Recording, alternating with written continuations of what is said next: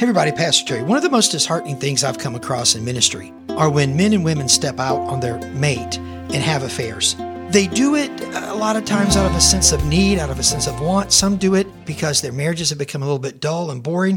And they think that committing adultery is just sort of a momentary decision that really doesn't affect much down the road. But listen to what Proverbs 6 says. He who commits adultery lacks sense. Wow. The proverb says the person who does it doesn't have a lot of brains. Then he says, he who does it destroys himself. Man, if you're out there and you're teetering today on whether or not to stay faithful to your spouse, let me beg you, stay faithful. Run to the Lord. He will give you unbelievable grace for the journey, and you'll never regret it.